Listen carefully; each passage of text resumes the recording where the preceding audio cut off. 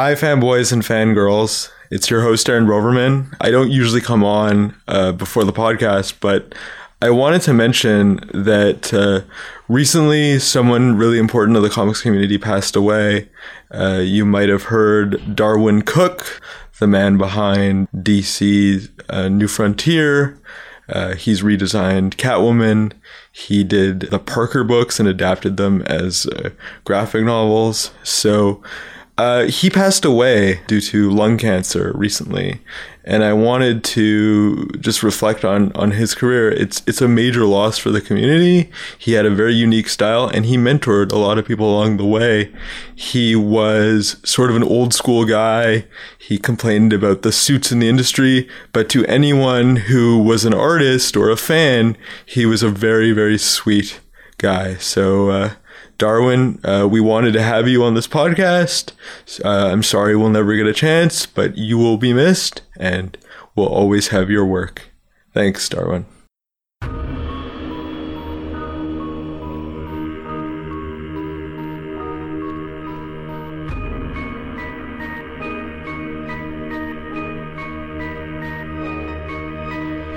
You're listening to Speech Bubble, the podcast that goes one-on-one with Toronto's comic book luminaries, with your host, Aaron Broverman. Hello, fanboys and fangirls. It's your host, Aaron Broverman. Welcome to another episode of Speech Bubble. And with me today, we have D.A. Bishop. At least that's how you may know him if you've read his work. The comic he's working on right now is called Of Stone. It's released 3 issues so far, and you can check it out on Comixology. It's basically a medieval fantasy sci-fi comic in the vein of something like Game of Thrones or Lord of the Rings, and it's about an ogre king who, when he's defeating an enemy of the kingdom, the enemy speaks something that he thought was impossible, and the enemy gives him some information that sets him on a really disturbing path. So welcome. How are you today? I'm well, thank you. Good. I hope that intro did your comic justice, because it was epic. When I read it, I really liked it. Like you're put right in the head of this character, Gan, the ogre king. You have like a very descriptive way of writing, and it's very much like, a J.R.R. Tolkien sort of, medieval language that you use, which I really liked. Plus, you're the artist too, so yeah. The art was really good. But I really thought that the writing stood out and put you right in the action, and gripped me, and I didn't want to let go. So I really liked it. But before we get into that, I just want to know, where are you from? Where did you grow up? Started in Montreal and then moved to Brampton. Okay. Then moved to Toronto once I got out of my teenage years. Yeah, so I've been around a bit. And do you live in Toronto now still? Or? No, I live out in Pickering. Okay. So east of, for those that don't know, it's east of Pickering. And it's funny, because whenever I do say Pickering, people say it like it's this faraway mystical land. But it's a 25-minute train ride or half an hour car ride. It's not so far. It's like a regular suburb. Oh yeah, there's a good group of creators in Durham. Oh yeah? Oh yeah. Who's there? Well, you got Fred Kennedy, Val DeLandrio, Richard Pace lives out there, I think. Alex Chung, Fred Kennedy, Jay Torres, Richard Pace. Jay Torres too. Yep, he lives out there. Oh, cool. I'm sure there's more. Do you guys get together or? Occasionally, yeah. Yeah. For what do you do? Like draw and drink kind of thing, or go for a pint and just be social. Nice. Yeah. Cool. Yeah. So, how did you originally get into comics? Get into drawing them or get into reading them? Well, I think first you started out as a fan, right? Oh yeah. Yeah. Okay. So, what sparked your interest? It was X-Men 122. Okay. I had never seen anything like it before. It just blew my mind, and I saw it on a spinner rack in the Dépanneur in Montreal there, and I said, "Oh, I gotta pick this up," because there was this giant metal dude on it, and he was being crushed by these walls that were closing in with these big, huge spikes. And there was some other dude in a yellow costume. I don't know who he was, but he was just sitting there all casual. It was awesome. So after I read the book, I discovered that it was Colossus and Wolverine. And I was like, oh, those guys are cool. I'm going to try and find out more. So I'd always go back to the store to try and find more. Then never picked anything up. Do you know what brought you to the Dip Hunter the first time? Oh, I don't know. I think my mom needed to get bread or something like that. You were just wandering around and you saw it. I saw a giant metal dude. It's like, Mom, can I have this, please? It's only $0.25. Yeah. Whatever it was. I think it was $0.25. Cool. But then I just, I love comics. So if there were comics, I was reading them. Nice. So, what age were you when that first happened? I was 9. 9. I was 9, so that's almost 40 years ago now. Wow, Yeah. Cool. So you're collecting comics. Once you started getting more heavily into it, were you like a big collector? Yeah, honestly, I've never been a big collector. Okay. I've only recently started seriously collecting, and that's the Swamp Things. I love Swamp Things now that are coming out, or anything Swamp Thing. Okay, so you read obviously the classic saga, The Swamp Thing by Alan Moore and John Toddleben. Yeah, I actually let go of comics for a little while, and I was working in a kitchen, and I worked with these two dudes who also really love comics, and they were telling me, it's like, oh, you got to check out Swamp Thing. It's by this guy named Alan Moore. He's this incredible writer. I said, all right, I'll check it out, but are you sure? And they're like, yeah. When did this happen? When it was first coming out? So this was back in 88, maybe 89. Oh, so it was right when the actual books were coming out. Yeah. So I started reading them, and it was right up my alley. Nice and mysterious and dark and exciting, and I love the art because the art itself was creepy. Yeah, and then I think there's like plant sex, like she takes like a mushroom off of him, and yep. So there's that, and the tuber, tubers, right? There you go. And there was this dude Chester who was like this old hippie. He was great. I mean, there were just so many great characters in the book, and I just loved it. Yeah, totally. And I think they're still basically basing everything Sandman off of that original run by Alan Moore and John Toddleben, because I mean, you see the same characters, like you see Abigail, her name. Yep. Yeah, like his girlfriend. Yep. And she, I guess recently she came back, and I know she was in the New 52 one. Yeah, she was. Very different, of course. I didn't know much about their romantic history. Right. But as I said recently, I started collecting them. So I was able to find, number 1, number 2, and a couple of the earlier ones. And then like the Bernie Wrightson. Yeah. Len Wein ones. Yeah. Oh, nice. Oh, so I'm so excited about those. Wow. Did you get the first appearance, House of Secret? No, but I keep an eye out for it. Okay. Even though, I'm sure I'll never have enough money for it. I think, I have a copy of an early Swamp Thing, and it's I think it's like number 5. It's the one where the mob has all the pitchforks and the torches, and they're coming after him. Do you have that one? I think so. Yeah. Wow. I have a whole list somewhere in my... So I keep my list on my phone. So if I'm in a comic shop and it's like, hey, do I have this one? I can go on my list and see, oh no, I don't have this one yet. Oh, nice, cool. Evernote, baby. So what do you love about Swamp Thing? Is it just the horror? Is it just... I don't know. I think what I enjoy about it is that it's not just a punch things in the face kind of comic book. You know what I mean? It's a very, very dark and broody book, and there's a lot of sort of philosophical questions that he asked, because when Alan Moore rewrote the story, he was no longer, I can't believe I just dropped his name. Swamp Thing. Alec Holland. Thank you very much. He was no longer Alec Holland, but a plant that thought he was Alec Holland. Right. That was cool. That was a cool twist. Yeah, I just love finding out more about that. And then the Parliament of Trees and this whole sort of mystical side of things.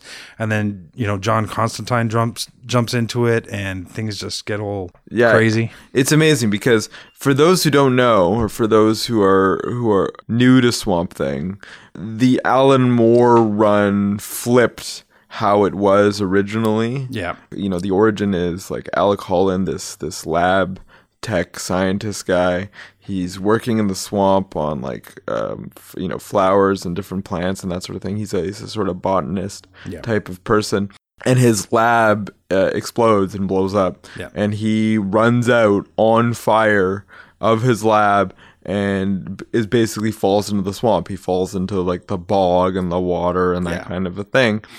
And then he turns into Swamp Thing because all the chemicals from his lab mixed with the swamp water turn him into Swamp Thing. And he's always been still a man underneath. Yeah. But what Alan Moore did is basically he said Alec Holland actually died that night that his lab caught on fire. But what happened is through all the like DNA and the chemicals that were mixed with the DNA of Holland, the plants started eating that. The aphids, the bacteria, all that stuff in the swamp started eating it and took on the characteristics of Alec Holland and then started forming into Alec Holland and had all his same memories and all the same things, but it wasn't really him. It was just the plants that came together and thought they were a man. There's also a mystical side to it as well with the idea of the Parliament of Trees and that there has always been a representative of the green. Like a Mother Nature sort of thing. Yeah. So, there's always been a Swamp Thing. There's there's this whole line of Swamp Things going back as far as time. Right. And Alec Holland becomes the new one, or at least the plant who thinks that they're Alec Holland. Yeah. And the idea of this sort of mystical side of things being around as long as it had been, and that there had been more than just one Swamp Thing, I thought it was really great to read. Right. Yeah. And very dense, very dense text-wise. Yeah. Are you a little bit influenced by Swamp Thing with Of Stone? Because I noticed that like your text and the way that you write and the descriptions are very much like the way Alan Moore writes Swamp Thing. Probably not consciously. Okay. I wanted to be very careful with the words that I chose in that book because I wanted the language to be very particular. I wanted to seem like an old style of talking, but without all the these and thous and that kind of... Right. Like you don't want it to be like full like Shakespeare. No, nothing like that. Yeah. But it was important that it still was readable. Right. And it made sense. Like when the characters talk, they say things that, they would say. Right. And not just that a writer would have them say. Right. You know what I mean? Right. Well, you are having them say it. Oh, yeah. But I don't want it to read like it... Like it's someone else behind it. Yeah. You want to read like it's an organic kind of experience. This is what the character would say. This is what they do. And with the first book, because it was all sort of... All the text was inside his head. That was difficult. Mm-hmm. Because, I know a lot of people don't like that. They like actual external dialogues. They want people to be talking to each other and stuff to be happening. Right. But it's a very solitary story for him. Yeah. He's out away from the kingdom. Mm-hmm. He runs into this shadow monster. Yep. I always struggle with the name. What are they called? The Vrathund. Vrathund. Yeah. There you go. Vrathund. And he runs into the Vrathund, and they've been sort of, I guess, battling for centuries. It's sort of implied. Sort of the age-old enemy. The age-old mortal enemy. Yeah. And then he gets in this battle with this Vrathund, and the Vrathund talks to him or whispers something in his ear as he's like wrestling with it and like defeating it. Yeah, so he's wrestling with one and he kills it, but there's another one. Okay. And the fact that there's two together is highly unusual, but when the other one speaks, that's what sort of sets him off. And it's kind of like a prophecy, right? Yeah. It foretells of like a massive loss in his family, and it sort of shakes him up for like the rest of the comic. Yeah, and that's the thing that'll drive the entire series. Really. Yeah, and like you kind of know what the Vrathund said, but not really. Mm-hmm. It's sort of implied. Mm-hmm. Or do you think we're ever going to find out what the full story is? Oh yeah, with that. Oh yeah, absolutely. Okay, absolutely. Like I said, I have the first 6 issues all planned out, so I know exactly what's going to happen with that. And then if and when there's more, I have my little point forms about how other parts will come together. So by the end of the 6 issues, are we going to know like the full prophecy? No, I can't do that. Oh, okay. So it's going to extend even more. I mean, and then in the second issue, you introduce more characters. You introduce humans. Yeah. You introduce other members of the universe, and then in the third issue, and we do see him a little bit in the second issue, you introduce, his name is Reese, I think. Yes. And Reese is like Gan, the Ogre King's like best friend. Yeah. Right? And they're like, but they have like a tumultuous relationship because Reese is sort of a hothead, and like if you cross him or you get on his bad side or he's in a bad mood, he'll like battle you. It's not just that he's a hothead though. It's that he's actually quite mad. Okay. He's quite insane. Okay. So he's a minotaur that has built this labyrinth, and the labyrinth has been built in a very specific way, and everything within that labyrinth means something, and everything has its place, and he's very particular about where everything is. Right. Like someone with OCD sort of thing. Yeah, yeah. Okay. But what he's trying to do is he's sort of trying to solve this life equation. In doing that, he's found that he's been able to predict the future almost. Right. So he can tell when something's going to happen through the calculations that he's written out. Mm-hmm. And that's how the second book starts out. So he knows sort of about the prophecy. He knows something's up. Yeah. But he doesn't know specifically what it is. Right. It's not very specific. It's more like you will meet a tall, dark stranger. Well, that could be anybody. Right. Right. But so how did you get the idea of Stone? Because as I understand it, you wrote it as a one-shot first. Yeah. And then it took you 2 years to write it as like an ongoing. So it was on the shelf for a long time. Yeah. Yeah. I did. What's up with that? I did the first book because I started out doing Stranger, which was my zombie webcomic. Okay. I had a lot of fun with it, but then I also had these other ideas in my head, and I wanted to do something that showed that I wasn't just a zombie guy, that I could do other things as well. Okay. And originally, the way that character had started out, he was sort of part of an ensemble, and I wanted to do this whole sort of weird alternate universe, but sort of noirish crime tale set in this semi-medieval world. And so Gan was part of the ensemble. Yeah. Okay. Yeah. But then I couldn't really figure out what exactly I wanted to do, but I just kept returning to that one big character. Okay. And just came together from there. So I just had this story, and I when I worked downtown, I would write it on my way on the GO train, do my little thumbnails on the GO train down. I'd do them on the way home. I'd write it on the way home. And I eventually got to the point where I was able to sort of draw it and I added the grays to it and printed it out and sold a few books, and it's been relatively well received. But then I did the second one, like you said, 2 years later. But that's only because when I wrote the first one, it really seemed like there was more happening in that world, and I wanted to write that first one like it was its own world. Okay. And that there were other things happening. And so in the first book, I've hinted at other things happening. So if you go through, you can see a few suggestions that I put in there that there's going to be more. So when I did the second one, I did that one in color. So I went back to the first one and I recolored that one, and then I put them all up on Comixology. Oh, so in the 2 years, it just took you that long to recolor it? No, it just took me that long to figure out that I wanted to do more than just one. Okay. Yeah. What were you doing in the interim? Just a lot of thinking, or? No. I mean, I was still working on. No, I was doing Deep Sea, which I kickstarted with Rick Lima. Okay. Squirrels came out. That was from the 12-hour comic marathon. Okay. I mean, I did a few pages with another writer named Ben Rosenthal. Okay. But, of Stone. No. Just on their own things. Other things. Okay. Yeah. So you were just busy. Yeah. You put it to the side as a one-shot comic. Yeah. You moved on to other things. Yeah. And then did people start demanding that you follow up, or what? I mean, I don't know if people demanded it or not, but people would ask, are you going to do more? Are you going to do more? And I said, well, I've kind of left the door open, but when it's time, I would call more. it, if people are asking. I mean, that's more Yeah. than people not asking. I would call it demanding. Yeah. So I just started doing it again. I'm really excited to do it. Cool.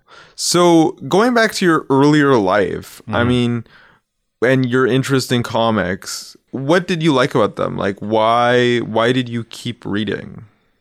It was just the imagination that went into them.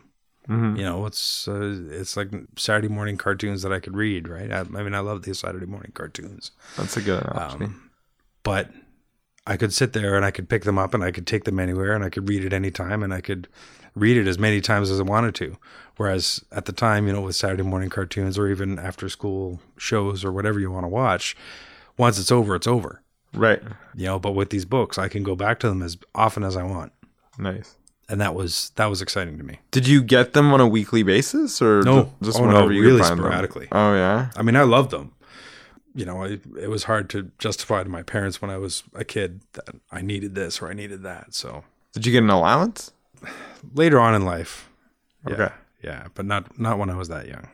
So if you wanted a comic, you had to like beg your parents for it, and then they had to think about getting it for you, and then they had to get it for you. Yeah, And so it was only like basically like a once in a blue moon. like a product of opportunity where Yeah. you'd be where a comic was, Yeah. and your parent would relent and get if they were it in or a giving mood, yes. something. Okay. Yeah. Okay. So you couldn't really keep track of series or anything at that point. You just I didn't even know about I didn't know there was these big ongoing stories or anything like that. I just thought they were cool little stories. I didn't really get it. okay. Interesting. And where was this happening? Like where were you growing up at the time? I left Montreal, come to Brampton, and I don't know if I bought that many comic books while I was in Brampton. But when I moved to Toronto, I started investigating these comic shops at the behest of those coworkers that I had when I was more 18, 19. Ah, I see. Yeah. So you're 18, 19, you're working where? I was working at a Swiss chalet. At a Swiss chalet. Yeah. And then these coworkers who introduced you to Swamp Thing Yeah.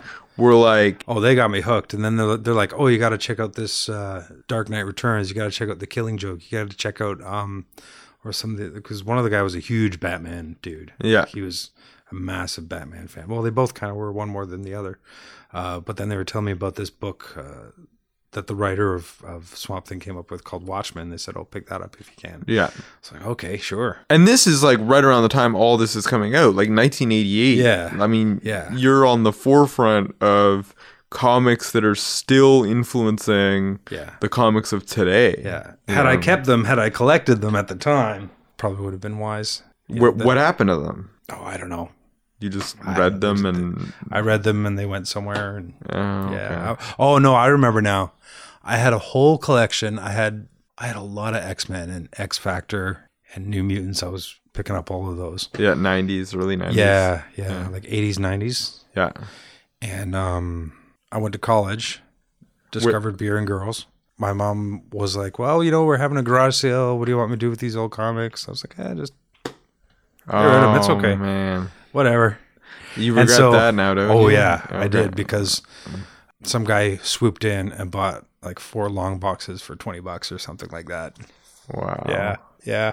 Crazy. But I mean, it's one of those things, right? I mean, it kind of sucks for me, but at the same time, imagine this gold mine that this dude found. Like, imagine how you'd feel if you found a stack of comics like that for $20. Yeah, You know, totally. it would probably totally make your day, right? Totally. And at the time, it maybe didn't make your day, you know, so much. But now, like, Yeah. that's crazy. Yeah. Now, if I had them, yeah, well, you know that expression. If I only had held on to them or Yeah. kept them or whatever. Exactly. You're collecting comics of the heyday. What shop are you going to at this time to get your comics? I would go to, I don't even remember what the name of this place was, but there was a place on the Danforth. Oh, what was it called? It was like Danforth and Greenwood. Okay. And it was this tiny little store. Okay. But they always had everything I wanted. So I would just go, you know, at lunchtime, and I'd just go through the boxes and pick up whatever I wanted, or, you know, if I was waiting for something in particular that week. Nice. And you figured out when New Comic Day was and all that sort of stuff? I don't think I did. Oh, really? I would just go in all the time. Yeah. I feel like going to the comic shop today. Okay, I'll go in and see what's totally. there and see what's out. So in addition to Swamp Thing, what are you also collecting? Hellblazer. Okay. So Swamp Thing and Hellblazer were the ones that I that I wanted because John Constantine makes an appearance in Swamp Thing. Yeah. So you must have been like, oh, who's this? Yeah. Oh, they're doing an ongoing of him? I want and to then keep up with it. What I loved about the Hellblazer, though, were the covers. Okay. The covers just always blew my mind. They're always so beautiful. Mm-hmm. I think it was Kent Williams did a whole bunch of those first ones. Okay. Those just blew my mind. Yeah. Yeah. For sure.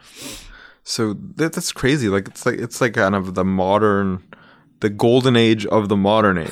we're like Vertigo is starting and all these DC books are coming out that are amazing. Sandman, all this stuff. See, I've never read Sandman. You've never read Sandman? I've never read Sandman. Oh, well, that's one of them too. You have to read it one of these days. But yeah, no, I mean Swamp Thing and Hellblazer, like great comics to get started, like seriously collecting. Yeah. When did the idea of like becoming an artist happen? Like when did you want to start making your own comics? High school. Okay. High school, I still wanted to make comics. I would just draw all the time. I told my parents, I said, you know what, I want to make comics for a living. So I submitted to Sheridan and Humber and I think George Brown. Okay. I think a bunch of those schools. And you were in Brampton at the time or Toronto? Yeah, Brampton. Brampton, okay. No, that's right. I was in Toronto. That's okay. Right. Yeah. Okay. I was in Toronto, but I got accepted into Sheridan, but conditionally because I didn't get into what I wanted to get into. And they said, here, take this fundamentals course and you'll be accepted into the fundamentals course. And it's a 1-year program. And once that's done, then you can decide what you want to do with that. Did you go into the fundamentals course? Yeah. Yeah. So I did that. And that. What did they teach you? Well, life drawing, painting, 3D design, printmaking, a little touch of everything, really. Okay. Yeah. But then discovering painting was the greatest thing that I ever found. I just fell in love with it, and especially the oil painting. That's what I love doing. Describe why. Why oil painting? Yeah, and painting in general.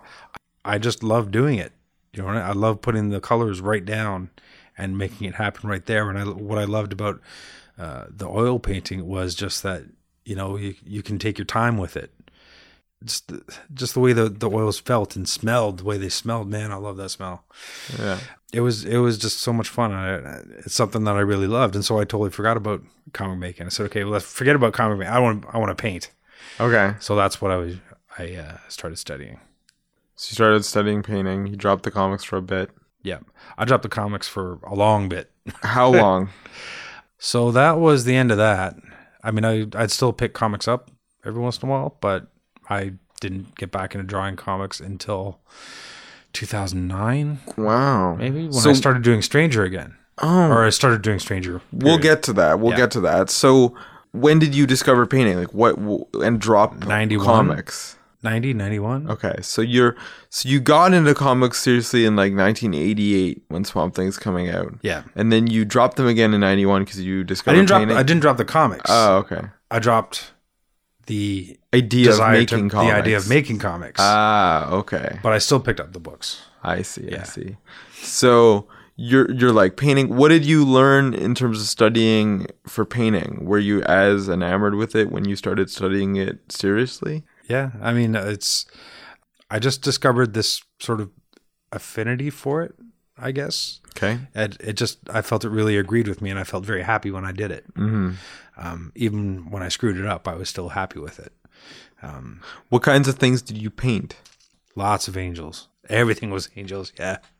Yeah. But the thing is, but I was influenced by those Hellblazer comics, right? So everything had that little bit of a darker tone to it. So the things that I did paint were not necessarily uplifting to look at, like golden cherubs or anything like that. They were very sort of tall and lean and scraggly haired, and I guess a little bit more raw. Yeah. Okay. Like Lucifer. Yeah. Or like those sorts of things. Yeah. Like demon angels. But like I said, the whole sort of dark mystical things interest me. Like when I got into Swamp Thing, the darker side of the story was always really exciting. And just because the story was dark, it doesn't mean it couldn't be uplifting as well, right? What attracted you to the darkness? I don't know. Maybe I was just trying to be too serious, or maybe I just thought I was being cool. But there were stories that I wanted to tell visually, and that's how I felt. So that's what would come out on the canvas. Awesome. So in your paintings, like, give me an example. Like, what are these angels doing? Are they just there as figures, or is there stuff happening, or what? Yeah, I mean, they were usually. I mean, I had like angels in chains or angels embracing people in various ways. There was one painting I did with this angel that was sort of tearing open its own chest, and all this black stuff was coming out into its hands. Stuff like that. Wow. Yeah. Cool. Yeah. So, but I mean, I also did another one that's still hanging in my parents' place, but it's like this is, like I said, that I don't usually do. And it's the little cherubs carrying this body. That's probably still the best painting I ever did. Really? Yeah. So I don't know if I'll ever even be though able you were attracted to the darkness, the one painting you did of the light was like the best painting you ever did. Well, because there was only really 3 colors to it. Okay. What I loved was that how I was able to get so much out of it with just 3 colors. Okay. That was the exciting part. What were the 3 colors? It was like a yellow, purple, and blue. Cool. Yeah, and just wash after wash of these different colors. Wow. Yeah. Sounds good. Yeah, it was fun. So, did you end up doing anything with your painting expertise? Like, how long was the program? I did, well, after Sheridan, I went to NASCAD for a year. Got into fine arts there. What's NASCAD? Nova Scotia College of Art and Design. Okay. Yeah. Out in Halifax. So I went there for a year, and then I was not happy with my situation there, and then moved to what was then called OCA. Well, what happened? I was friendly with someone that I didn't want to be friendly with anymore. Okay. Okay. Yeah. So you like broke up with a girlfriend or something? Okay. Yeah. Yeah. It was a miserable year. Oh, Yeah. that sucks. Yeah. So you came back here. Yep. Right? And you went to where? I went to OCA, which is now OCAD or OCAD-U. Yeah, Ontario College of Art and Design. Yeah. Okay. Yeah. So I went there for 3 years and just kept on painting. So was OCAD different than Sheridan in terms of like did you just build on what you already learned? It was a different program, okay, right? So it was obviously very different. A lot of the courses that I took were mostly focused on painting, like life drawing, watercolor, oils, figure drawing, gesture drawing. There were some courses that we had to take which I didn't like art history. I mean, I understand the importance of art history, but I was just never a fan of it. Right. So you're doing that, and then you got a lot of like artistic background. Like it's a lot of like classic artistic background happening. Yeah. So then what happened? Like all this art training, what did you do with it? Nothing. I did nothing with it for years. I got fed up with school in general and said, all right, well, I guess I'm done here. I'm going to go out and get a job doing something. And something else. You didn't care what it was. No, I just went out and got a job working in a kitchen again, and I was happy with that for the longest time. So you worked in like restaurants? Yeah. Sous chef, prep cook? No, just like dishwasher? Swiss Chalet. I'm telling you, I went back to Swiss Chalet. Yeah. Crazy. Yeah, so I mean, not even like a cool restaurant job. It's just like a regular Joe job, and I was fine with that. Yeah. I got an offer. Were you painting in your spare time while you were working? Occasionally, in yeah. Swiss Chalet and stuff. Yep. Okay. Oh yeah. I was still painting somewhat regularly in the first few years after I left school. Okay. Yeah. But then I just let it fall by the wayside. Did you regret that you weren't using it? Oh yeah, man. Okay. Now, especially in hindsight. Okay. So I wish I kept it up. What was going on, like emotionally? Like, why do you think you just dropped it and looked into? I was just going out and hanging out with friends, and I was just busy. It was more of like an immediate gratification sort of thing. Yeah. It was like, I just want to hang out. I just want to make money. So I can hang out with my money that I have. Yep. Yeah. And then there you go. And it's a good life, because you're in your 20s and you know everything. And that's what life's all about. Right. So then, and you're drawing occasionally. Did you think it was kind of stupid, or did you still? No, I still loved it. I just got to a point where I just never really had the time or inclination to do it. Yeah. Yeah. Okay. So then when did you come back to it? It seems like there needs to be, like, at this point in your life, there needs to be like an artistic resuscitation that takes place. Yeah. Did that take place? Like, what happened? Yeah, I mean, I switched jobs, so I got promoted up to kitchen manager. Okay. And I was doing that Switched for a LA? while. Yeah. Okay. So I was a kitchen manager out at the training center out in Scarborough. I should tell you that I love Swiss Chalet. Yeah, by the so way. do I. Yeah. I never ate it before I worked there. Yeah. But now that I have worked there, and I would eat that stuff every day, man. Yeah. No, I still would. And usually people that work there are like, "Oh, I'm so tired of it." So you're unique because I still crave it. Yeah. I still crave it. Awesome. But it's the fries, and it has to be the fresh cut fries, okay. not the frozen stuff that I know some stores use.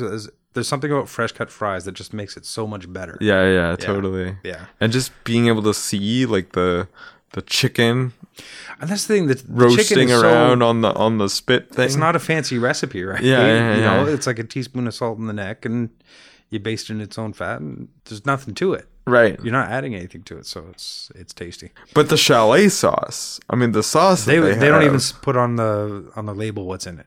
Okay. But all So we you know don't is, even know. all we know is no MSG. Okay. But that's all we know. Spices. That's what Okay. it says on the label. So it's so secret that not even the employees know I what's know. in the Yeah. chalet sauce. Yeah. That's incredible. Yeah. But So sorry, go ahead. So you were like managing at the training center, you Yeah. said? Yeah. In Scarborough, you were like a manager there? Okay. Was it like a then- test kitchen? Like were they like testing? No, it was an recipes, actual or- working restaurant. Okay. But what they do is they'd have, if someone wanted to buy a franchise or they started working at the company, they would send them to the training store or training location. Right. So that they could understand what they were getting into. Right. So they'd be on a training program. So they'd learn all different aspects of. So you were managing a kind of a restaurant. teacher. You were teaching. And do you have an affinity for teaching? I guess so. Okay. I guess so. Before I thought about getting into comics when I was in high school, I thought about being a teacher. Okay. Yeah.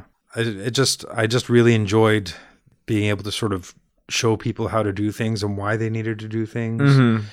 You know, but seeing on their faces when they got something, when something just clicked and they understood. It Accomplishment. was really cool that you could sort of pass along that knowledge. Yeah, totally. And it also showed me that there are different kinds of learners out there, Right. because there's not just one type of learner. You have to learn how to deal with all these people. Yeah.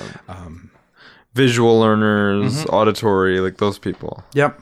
Some people got to jump in and get their hands dirty. Some people got to read everything they can first, and then they'll do it. Some people you just have to explain why something needs to be done, and they'll understand. So did you get good at like picking up which person went with which learning style? Usually. Cool. So like teaching, which you didn't do, but you went into art and then you did the whole Swiss Chalet thing. Yeah. So you're working at Swiss Chalet in the training center. Yeah. And then what? And then I discovered that I hated my job, so I quit. Okay. And you'd been working for Swiss Chalet for like years, Yeah. it seems like. Yeah. How long? I don't know, 13 years, 13 years? something like that. Wow. So then all of a sudden it just snapped? You were like, I don't like it? Well, I just wasn't getting along with my boss at all. Okay. At the time, he was always constantly pulling me aside and saying, you got to pull your own weight around here. You got to snap together. And he was always speaking in very sort of general sense. And so I would sit down with him and I said, okay, explain to me specifically what I'm doing wrong so that I know what I can improve on. Do better, yeah. Yeah. So, I mean, if I'm doing the numbers at the end of the night wrong, or if it's too sloppy, let me know. I can fix that. Or if I'm talking to people inappropriately, let me know. I can fix that. But if you don't tell me what I need to improve, how do I know what you mean? And what did he say when you told him that? He always danced around it. He never gave me anything specific. Weird. Yeah. Maybe he just didn't want to offend you. Some people are so... I don't know. He was a pretty bold guy. Yeah? So I never really understood what the problem was. Still to this day, I have no idea what it was. So this wasn't a guy that had like a problem with confrontation. Nope. He just was very non-specific to you. Yep. Weird. Yeah, it was weird. And it got to the point where I hated going into work every day. So I went back to school and studied web design and development Okay. and got into that. Which school did you go to for that? It was like this one private college Okay. that I went to for like a 7 or 8 month course. Okay. Yeah. So you got into web development. Is that what you do as your like day job now, or? No. Now I am a stay-at-home dad. Okay. But So you get to do your art and stuff. Yeah, so I do that whenever I can, but it's surprisingly busy. But did you get into web development after you took the course? Like, Oh yeah. I did that for almost 15 years. Wow. 14 years. Yeah. Crazy. Yeah, but then I lost my job 2 years ago. Okay. Which sucked. But fortunately, my wife and I are in a place where we can sort of handle the stress Yeah. for a little while. Okay. Yeah. But then in September, I'm going back to school again. What are you going to do in September? ECE. Oh, early childhood education. Early childhood education. There's the teaching Yep. thing that you're into, right? Yeah, because I've been volunteering at my kid's school a lot. And so I'm interacting with the teachers, the educators, and talking to them. And, doing this lunch supervisor, you got to sort of watch these kids and interact with these kids. And it's really enjoyable. And, some grades are a little bit more enjoyable than the others. But, I just figured, okay, you know what? Maybe I can do this ECE thing. So Okay, interesting. So you have like a wide variety of experiences. I go everywhere.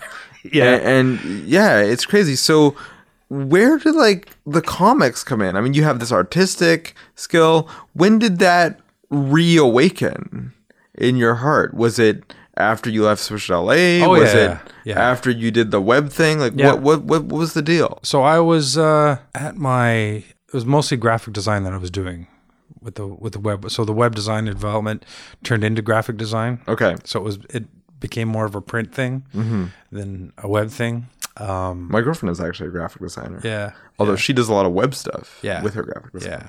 I mean, web and print are very different, but I mean, they're both enjoyable. Right. But I wasn't feeling very fulfilled with the artistic side of things, because one of the attractive things with graphic design is, using this artistic side to sort of put together these jobs for people. And it came to a point where it was more like a visual data entry. Yeah. People would just tell me what they want. And you would do it for them. and I would do it for them, and I would do exactly what they asked and exactly how they asked. And even if it was terrible, it was a terrible idea. Yeah. I mean, if I felt very strongly about it, I might say, yes, this is I will do this, but this is a very terrible idea, and this is why. But they would still want it, and I would do it, and it just became a very sort of soul-sucking job. And unfortunately, the company got smaller and smaller, and the team that I was working on became smaller and smaller until it was just me. Okay. And it just wasn't very satisfying, because I had nobody to bounce ideas off anymore. I had nobody to sort of say, nah, I think you should try doing this maybe. Right. And it was pretty depressing. Yeah. So I needed to get that artistic stuff out. Yeah. So, and this has been building up in you for years, it seems. Yeah. Right? Yeah. Like you hadn't been doing art for how long? Years and years and years. Wow. But I had a blog at the time, Renerd.com. Okay. And so we talked about like video games and horror movies and nerdy stuff that we thought were cool. Where did the name Renerd come from? Because you use that as your Twitter now. Yeah. So I think I was talking with a buddy of mine, Chris Fairhurst. He runs the Talking Dead podcast. Okay. In Toronto. In Toronto, yeah. So they do this wonderful podcast all about the Talking Dead. And they actually started it like just when the show was announced, because they were huge fans of the comics. Right. And Chris actually introduced me to the Walking Dead comic. Okay. And he gave me this comic. He said, here, man, you got to read this. Around the time that it was coming out? So like 2005? It was actually a little bit before they started talking about making a TV show. Oh. So And I like read 2010-ish, 2009, 2010-ish. It's probably about 09, I think. Yeah. 08 or 09, I think it was. But okay. so he handed me this big, thick book. I was like, here, man, check this out. I'll lend it to you. You can read it. And I read it, and it blew my mind. And it's just like, comics can be like this? This is awesome. Wow. So I would wait until he had another book, and then I'd see, like, because he'd order it. It'd come to the office. I'd see that he'd get it. It's like, okay, when you're done with that, can I borrow that again? Yeah, this was a coworker friend of yours? Cool. Yeah. Okay. But then I started instead of trying to hunt down pictures off the internet for the blog that I had with my buddies, I would just draw whatever I wanted and use it as the header image. So was your blog like a Walking Dead blog, or did it also do it was a lot of zombies. We and- talked a lot about zombies. Okay. 'Cause we love zombies. Okay. Yeah. You know, we go to the Toronto Zombie Walk every year. Yeah. And we do like a video of the Toronto Zombie Walk. We go to the Toronto After Dark Festival and do video interviews of people there. Cool. Yeah, it was really, really fun for a while. But then it just became a lot of work. We just weren't prepared for the level of work that something like that involved. Yeah.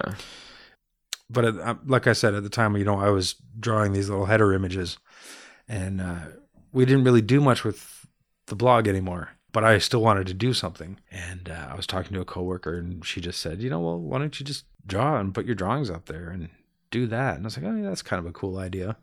So I started doing the webcomic, Okay. Stranger. So tell me about the webcomic. What is Stranger? So Stranger is the story of one man wandering through other people's zombie survival stories. So even though he's not always the main character in the book, he's always going to be in the book. So each issue was sort of its own chapter. It was like a standalone book, but you put the series together and it sort of forms this long flowing story, sort of like The Littlest Hobo. Right. You know how you always had the dog going into people's lives? Yeah.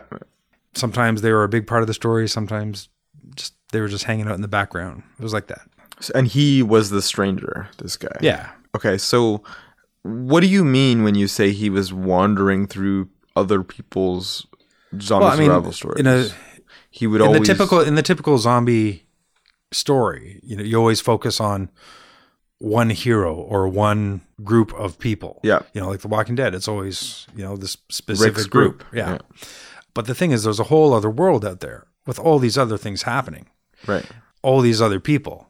Yeah. You know, like in The Walking Dead, I'm sure there's people out there in that universe who we've never met who are carrying on and doing their things. Right. Right.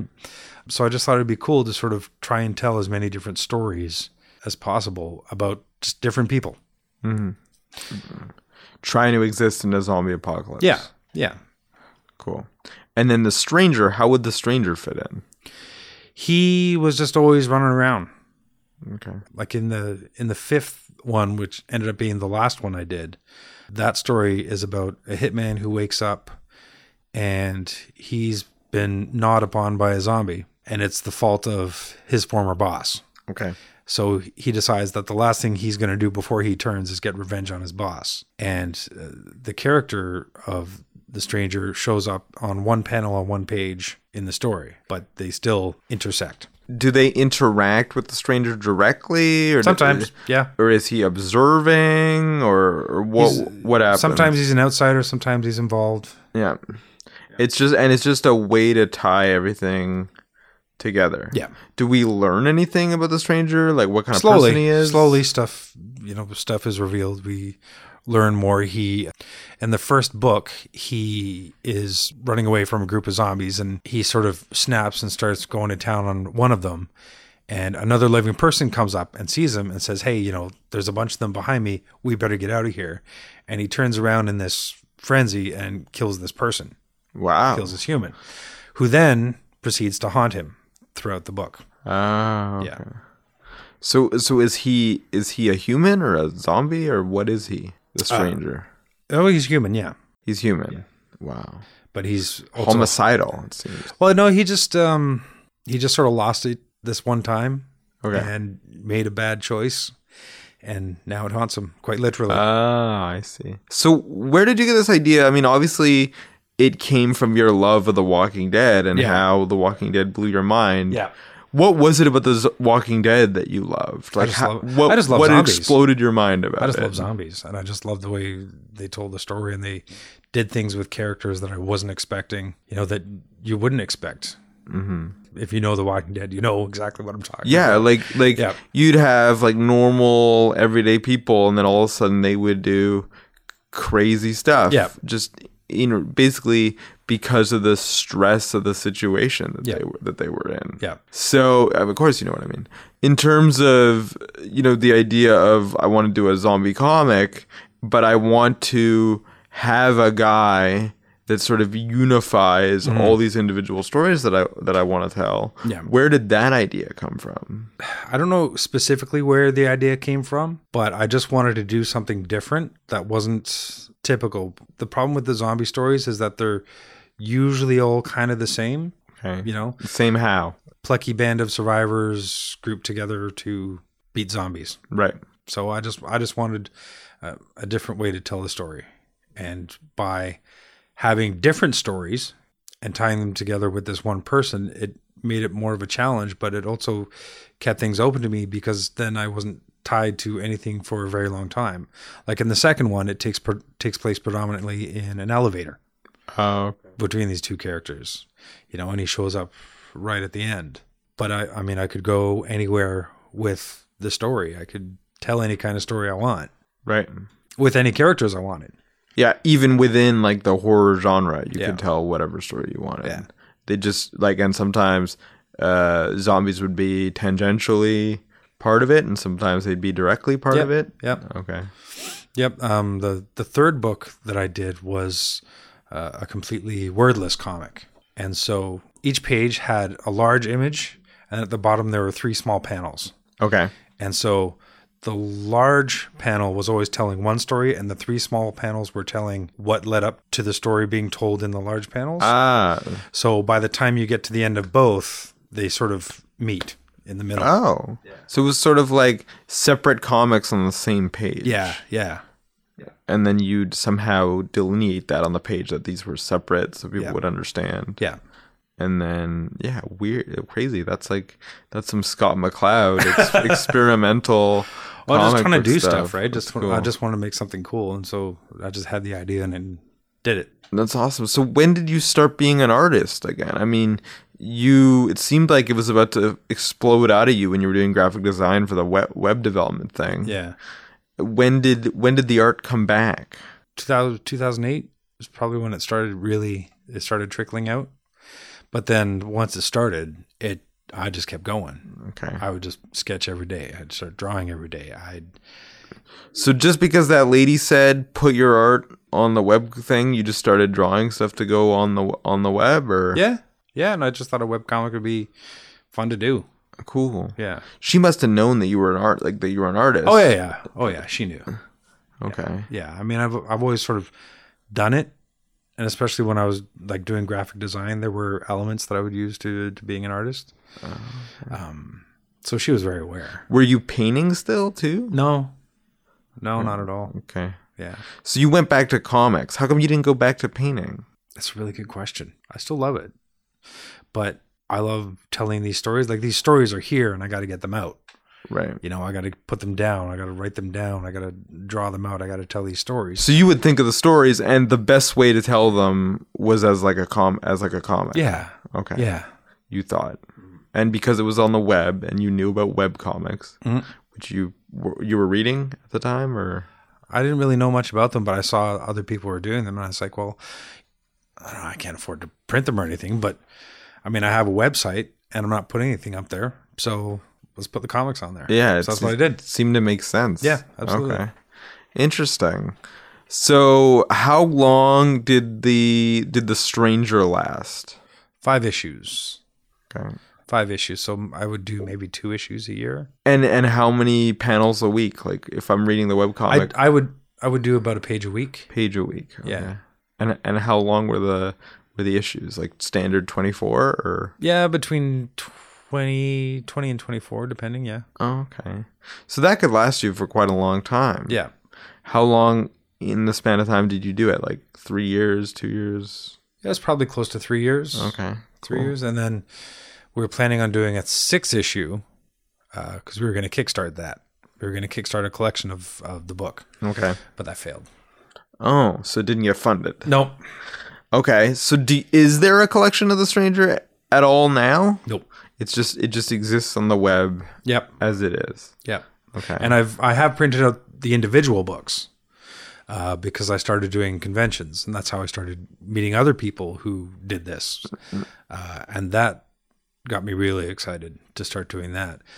In my naivety, I printed out 250 copies of my first issue. I was like, people are going to eat this up. They're going to love it. I'm going to sell so many books, blah, blah, blah.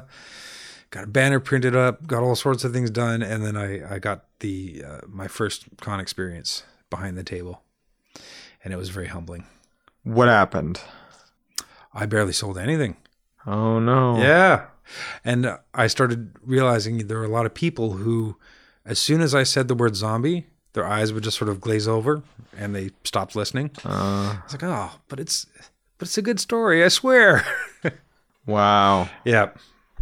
Wow. So you were like, when did you start doing cons? When did you think of that as like a good idea? 2011? Yeah, 2011. And then you became like part of the community through that. Yeah, I started meeting all these people and, these other, because I'm a pretty social guy.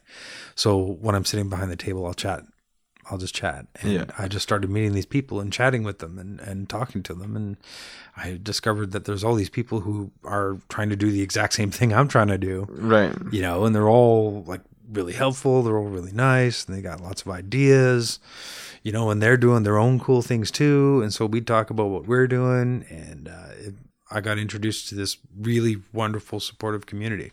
Yeah. That's here in Toronto. Which is motivating for you to continue your art. Oh, yeah. Absolutely. You're not going to go back to Swiss Chalet. You're going to keep going, right? Yep. Okay. Interesting. Yeah. So in terms of you going to a con, was that just to sell the book? Like, maybe I can sell my book? So I started doing the cons just so I could sell the book, yeah. Okay. I had to print them out because I couldn't just sell a webcomic. Wow. So I started printing them out. And, and I sold a few here and there, and I still have a few issues left sitting in my basement, but... Wow. So how do you feel about all the struggle that you'd have to go through? Like the Kickstarter failing, the first issue not really selling that well, of The Stranger, like... How do you feel about that? The Kickstarter was disappointing. Okay. Super disappointing. But I mean, that's the nature of the beast, right? It can happen. Right. And you just have to sort of prepare for it. And that's the thing about making comics, though, is that just because you think it's awesome, not everybody else is obliged to think that it's awesome too. Right. Right. But if it's something that you want to do, then you keep going, you keep doing it, and you not just keep doing it, but try to improve what you're doing. Right. Learn how to draw better, learn how to write better, tell a better story, compose a better panel. I'm fascinated by you because it seems like, you tried to escape your art, you tried to do other things. Yeah. But the art was in you. Yeah. The art refused to die. It came back and whatever. And now that you've had some struggles trying to sell your art at conventions and stuff, unlike what you may have done previously and like give up and do something else or try a different path, you're sticking with it. Yeah. Well, why? What is motivating you to keep going? That's the thing, Aaron. I mean, if this is something that I'm best at, why wouldn't I do it? Right. And people wouldn't it be stupid not to do it? Exactly. And it's like a passion that you have, right? It's not that you're necessarily best at it. It's that it's something that you can't not do. Right. It seems like it's more like a compulsion for you, right? I mean, you're not the best artist in the world, but no, I'm not the best. Stop it's doing not that art. I'm the best artist in the world, but this is the best thing that I can do. Right? And you love it the most of all the things. Yeah. Like, that's cool. Like, I get that, like, when people are really passionate about something, I like the idea that, like, they try to bury it. They try to walk away from their passion. It goes away for a while. But because it's such an interest to them, it, like, calls back to them. Even when they don't mean it to. Yeah. I think that's really cool. Came around about the right time, though. Yeah, for sure. I mean, I don't know what my life would have been like if, I got through my art fundamentals class back when I was 19 and said, yeah, I'm going to make more comics. And I kept up with that. I don't know where I'd be right now, but that's sort of irrelevant because this is where I am right now. Right. And this is what I'm doing. Right. And you've found what you think is your true calling right now. I mean, I'm telling some stories that I'm proud of. That I'm happy with, and there's more stories to come. I just hope I get them all out before I die. Wow. That's awesome. Yeah. And regardless of whether they sell or do anything, you're going to keep doing it. Much to the frustration of my wife, yes. Yeah. Awesome. Yeah. So cool. Now that you're kind of a little more established, you've done The Stranger, you're doing Of Stone. Yeah. Are you ever going to go back to trying to collect The Stranger? I don't know, maybe. I don't want to say no. I've got 6 pages there. 6 pages of the 6th issue sitting there that we used to preview for the collection. But, maybe I'll go back to it. Okay. I don't know. Sounds good. Well, hopefully you do, because I'm sure there are people out there that would want to read it. Yeah, maybe. And now that Of Stone is happening, what are your plans for that? Well, I've sent out pitches for it. One pitch was turned down To publishers. Yeah. Okay. And I'm still waiting to hear back on one of them. Okay. But regardless, I'm still going to make the books. I'm still going to, even if it's just putting it up on Comixology, that's what I'll do. And we want them to sell on Comixology, which Yes. is why this is the whole reason you're here. We want listeners to listen, check it out, pay the money. How much does it cost per issue? The first issue is $1.99, but 2 and 3 are 99 cents. Okay. And then, ideally, when people pick them up and they enjoy them, they would also rate them. Right. Because that helps too. Okay. Like this place. If you rate this podcast, it helps this podcast. It helps the podcast. So right? if you buy the comic and rate the comic, it helps the comic, right? Yeah. So that's awesome. So, folks, these are really good comics. You have to check them out. I read them before I did this interview with David. And I have to say, as much of an artist that he is, he's also like a really, really good writer. And you can tell that this is like the tale that he's wanted to tell his entire life. The one that, is the one work that he's going to be known for sure. I hope it's the one that I'm remembered by so far. I think you will be, man, for sure. If people want to get in touch with you, find out more about Of Stone, or get commissions from you, or do that sort of thing, where can they find you? Always on Twitter at Renerd, which is RENERD. Yeah, I asked you that question. Where does Renerd come from? What is Renerd? It was from a buddy of mine, the same guy that I was doing the blog with. Okay, we were just trying to introduce you to The Walking Dead. So we were talking about stuff that what sort of name can we give the blog? What sort of domain should we buy? Because we're reviewing nerdy stuff. It's like reviewing nerdy. Review nerds. No, Renerds. Renerd. That's where it comes from. It's like a combination of review and nerd. Yeah. Cool. Yeah. I like it. I like it. That's a creative thing. And it sounds like an old English name. Yeah. It's cool.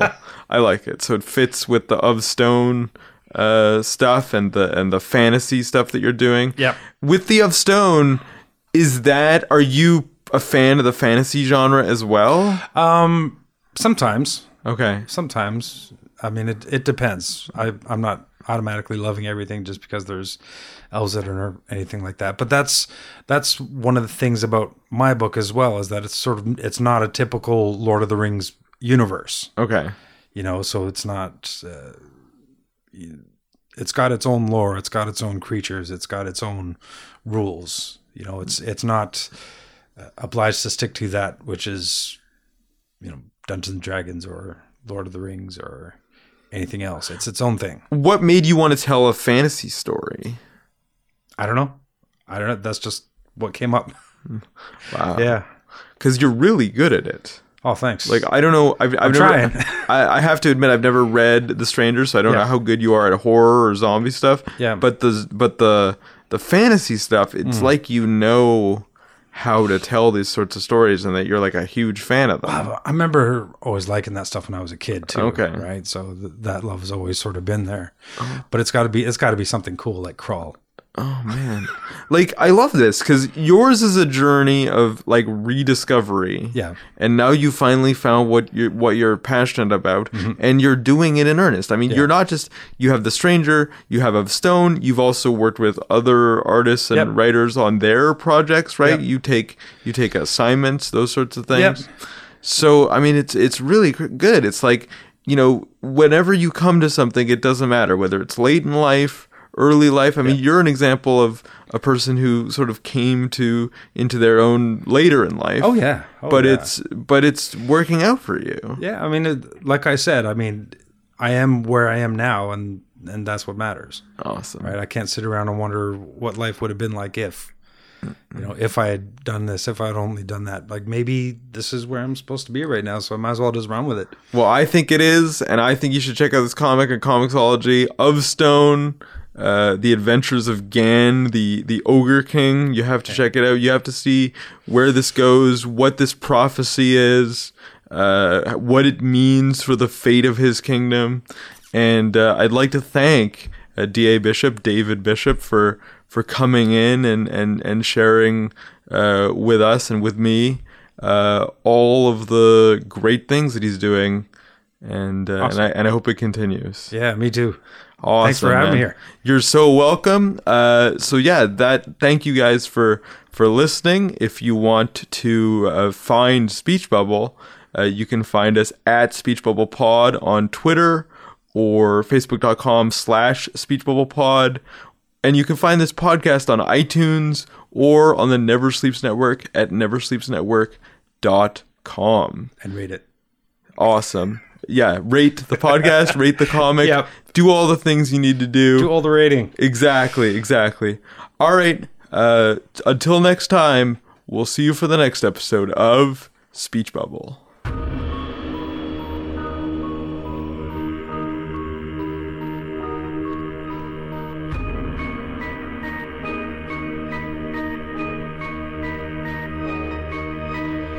This has been Speech Bubble, the podcast that goes one-on-one with Toronto's comic book luminaries. See you next time.